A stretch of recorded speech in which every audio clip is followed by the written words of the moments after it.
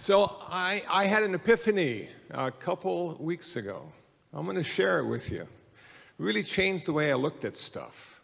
But I have to set it up, because just to tell you about it may not mean as much as it does to me. I was talking to an old friend, Reverend Hung Sure, Berkeley Buddhist Monastery. He's into photography. I just bought a new camera. It's a 2-year-old style, but it was new. So I saved a lot of money. Amazon.com. Very cool. And Reverend Hung Sure says, hey, have you ever tried RAW files? I said, I don't even know what RAW files are. He says, well, check it out.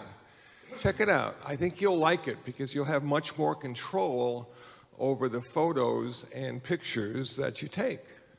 So I decided to investigate RAW files. And what I found was this. In the new modern cameras that some of us old school people have, you know, the new school people have cell phones, and those cameras work pretty good, but there's something about just holding a camera in your hand and focusing and changing the aperture and the shutter speed that gives you a sense of purpose in life. So I'm taking these photos, and what I did is I went inside my camera and I changed some of the settings. So the setting was RAW file JPEG. Every time I take a photo, it creates 2 files, a JPEG and a RAW file.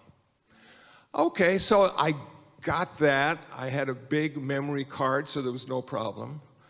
And I had always taken JPEGs. I hadn't thought about RAW files, because JPEG sort of does it for you. If you have a 16-megapixel camera, your JPEG will give you a 5-megabyte file. It gets rid of 11 megabytes of information that aren't necessary in the JPEG file itself. It just deletes it, throws it away. And more often than not, the pictures are wonderful. They come out just the way the camera wants them to come out.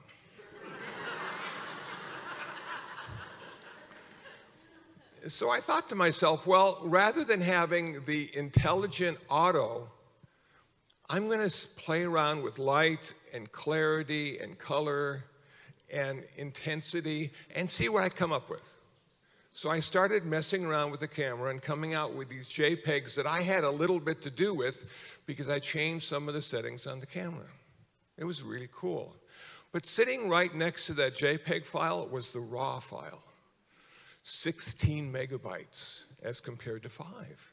It had all the information that went through that lens contained in this one file. I said, well, how cool is that? But now what am I going to do with it? And Reverend Hung Sure said, well, you know what you can do if you have Lightroom or Photoshop Elements, there's a RAW file section, and you open it in that. And then you get to mess around with it. And you get to change the lighting and the color and the intensity and the clarity. And then you open that file up as a JPEG and finish it off with some more stuff, and then it's all yours. You did it all. You push the button, you got all the information on the memory card, you got a chance to mess around with it, and you made it yours. It has your footprint on it now, or maybe your signature. I said, okay, I got it. And I started playing around with it, and you know what? It worked really well. I made postcards. It worked so well that I sent some postcards to Vistaprint. I uploaded the image, and a week later, I got back postcards of my pictures. I'm thinking, this is so cool, I can send them to all my friends. You know? I haven't sent any yet, but I'm working on it. So then, early one morning, 3 o'clock, you know, that's when the best stuff happens, isn't it? I woke up, my eyes were wide, my brain was just going so quickly. I said, that's it, I figured it out, that's it. I'm a JPEG. And I want to be a RAW file.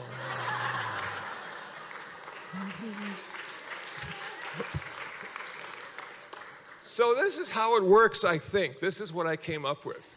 at 3 o'clock in the morning, I spent a whole hour on this. I just couldn't go back to sleep. It was so insightful what I had come up with.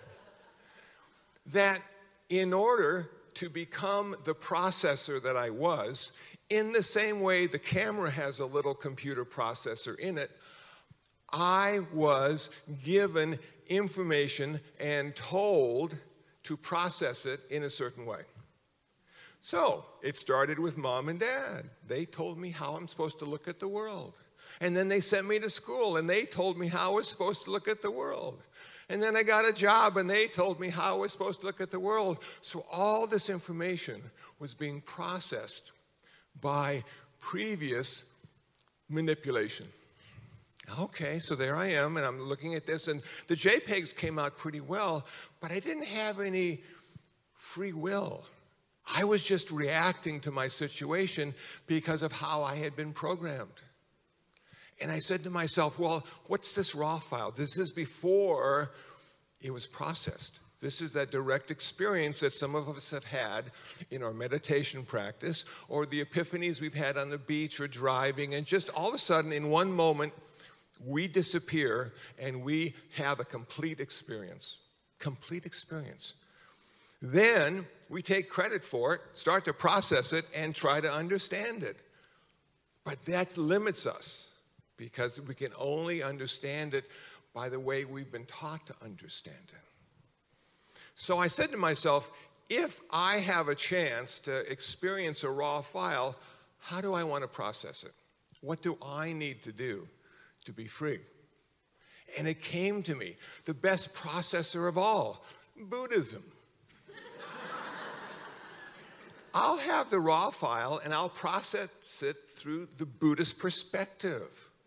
I'll find all the greed and hatred and delusion in the JPEG, and I'll change it into generosity, compassion, and wisdom in the raw file. I'll find the attachment and aversion in the JPEG and turn it into non-attachment. I'll take the raw file, which is a non-dual file, and make it dualistic, but according to Buddhism, and in a way that will reduce my suffering and the sufferings of others. Okay, so how do I come to get this raw file? Sometimes in meditation, it happens. I'll just be sitting there, and for some reason, I have anesthetized my ego, my personality, my I, me, and mine.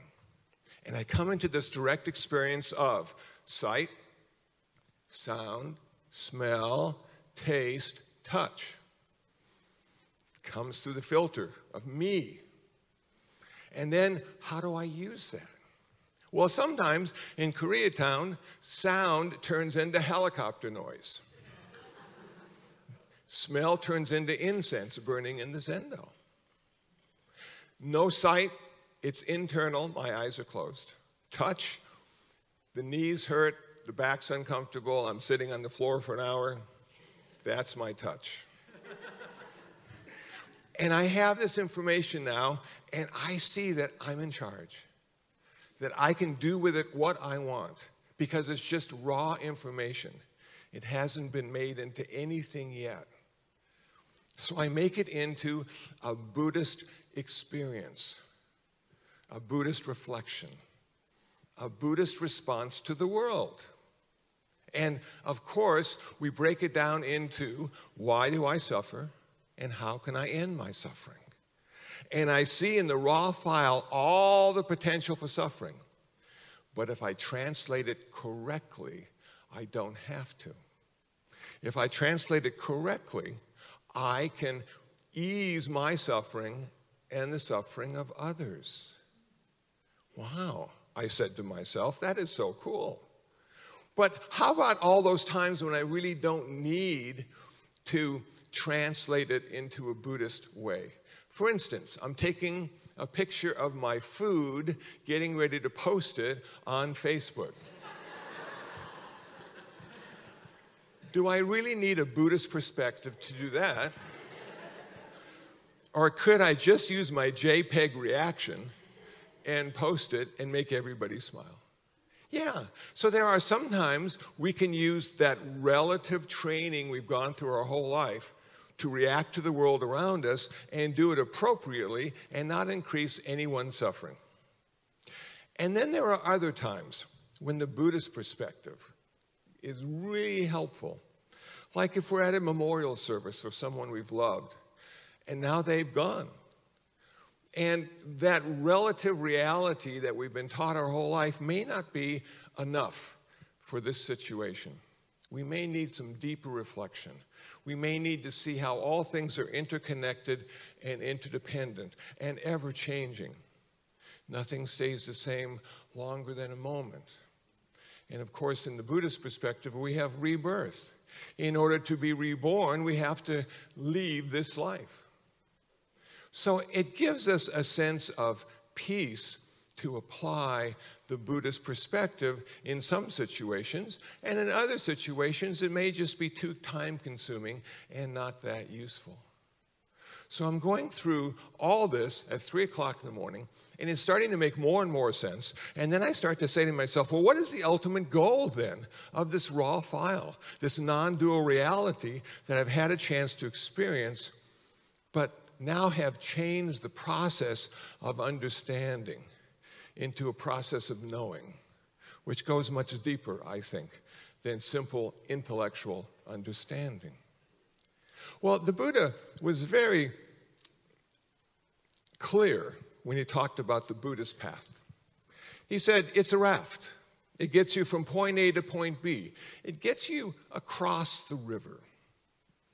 But if there are no more rivers to cross, only a fool would carry the raft on his shoulders.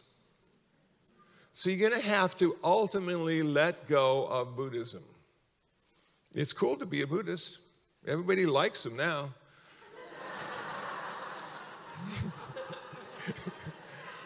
But, that'll change, There'll be another flavor of the month, and there you go.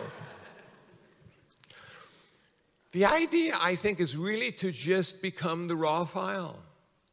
We have intuitively all the information we need to survive, but we don't have all the information necessary to end suffering. And in that raw file, we find the answer, but we also can be the answer and use the JPEG, the relative reality, in social situations. And the raw file is our intuitive experience of the universe, moment by moment, beyond understanding and description, something that one feels and knows but can't really describe. We can point fingers at it. The old Zen saying, the finger pointing at the moon is not the moon itself. And all the words and concepts we use to describe things that are indescribable are simply the fingers pointing. But wouldn't it be cool one day just to be the moon without the fingers pointing? Wouldn't it be cool to look at the world and see it the way it really is, instead of being interpreted for us through politics or religion or gender, but just a raw experience, and then using that information to be skillful in what we think, say, and do. Someone asked me the other day about karma. Is it really important? Isn't it just a bumper sticker?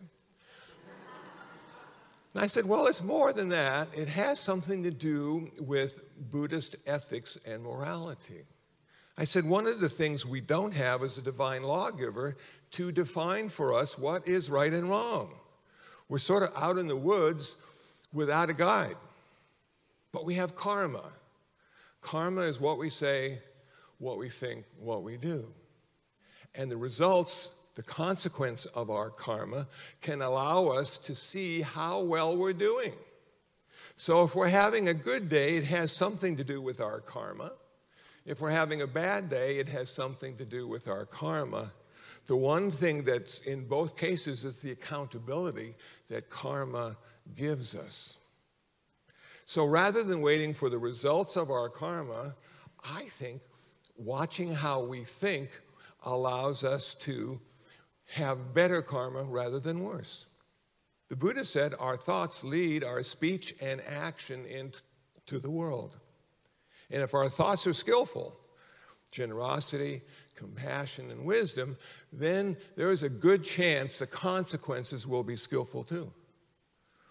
And we'll be happy or fulfilled or satisfied or joyful.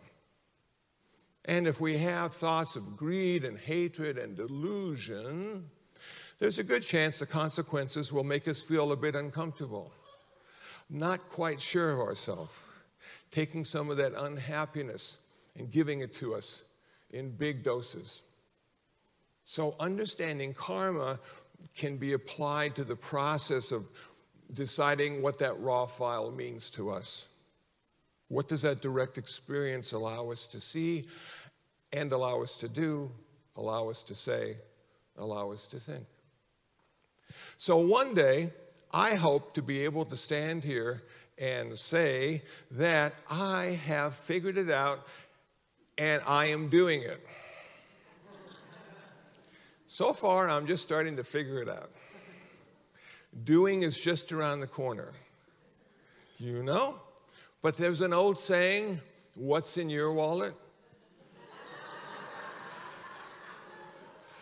And I would change that and say, what's in your process?